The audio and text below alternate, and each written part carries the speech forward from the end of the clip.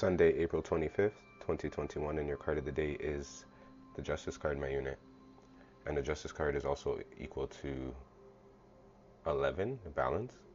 Depends on the oracle system if you're reading from an older time or if you're reading from the New Age way of a lot of these new tarot readers are reading. Whatever's easy for them. But it's 8 or 11 for the Leo energy, for the strength. So you can call it the justice or equilibrium of this.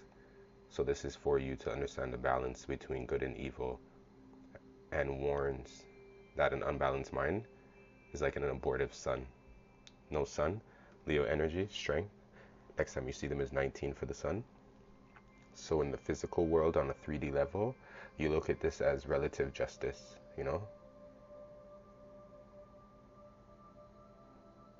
Like something very limited comes from the man. On a 4D level, it's about attraction and repulsion, right?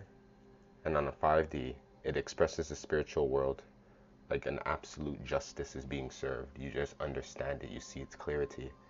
So on that contrast, remember I told you can look at it either Leo energy on the 8 and justice on the 11, or justice on the 11, Leo energy sitting on, back and forth. So on that aspect, you have to look at it kind of like, what are the prophecies and the and you could say the prophetic signs a little bit, right, of what you're studying. Like, how does it seem right? Practice justice as if like you love it, right? It's part of your decision making. So like on a 3D, you look at it like organic force. On a 4D, you're looking at the intellectual world as a moral force. Like morally, that's why you get the things that you want, or your power, right? And then on a 5D, this is expresses in the spiritual world and the principle of all force, spiritual and material.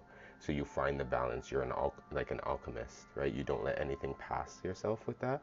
So the Leo energy is kind of like into the fire sign of when I said that anything that we left with Aries, you can use the fixed sign also of Libra, right? And the Libra would also give you the cardinal energy, but then the next one would be Leo. Sagittarius a little back and forth. So this would be giving you your inner strength, the strength card today, acceptance, security, accepting your desires and your fears as every part of you with love and grace, right? So basically it's, don't be intimidated by your own desires and your negative emotions. Those are to help you accept a part of yourself. Make peace with your emotions, right? Go inside and pet yourself. You have to be stronger than your outside forces are telling you when you feel like you have to go within to nurture yourself. Make peace with what's repressed. If you can, befriend what scares you, or make, right? You could say peace with what you can truly know about meaning of self-love.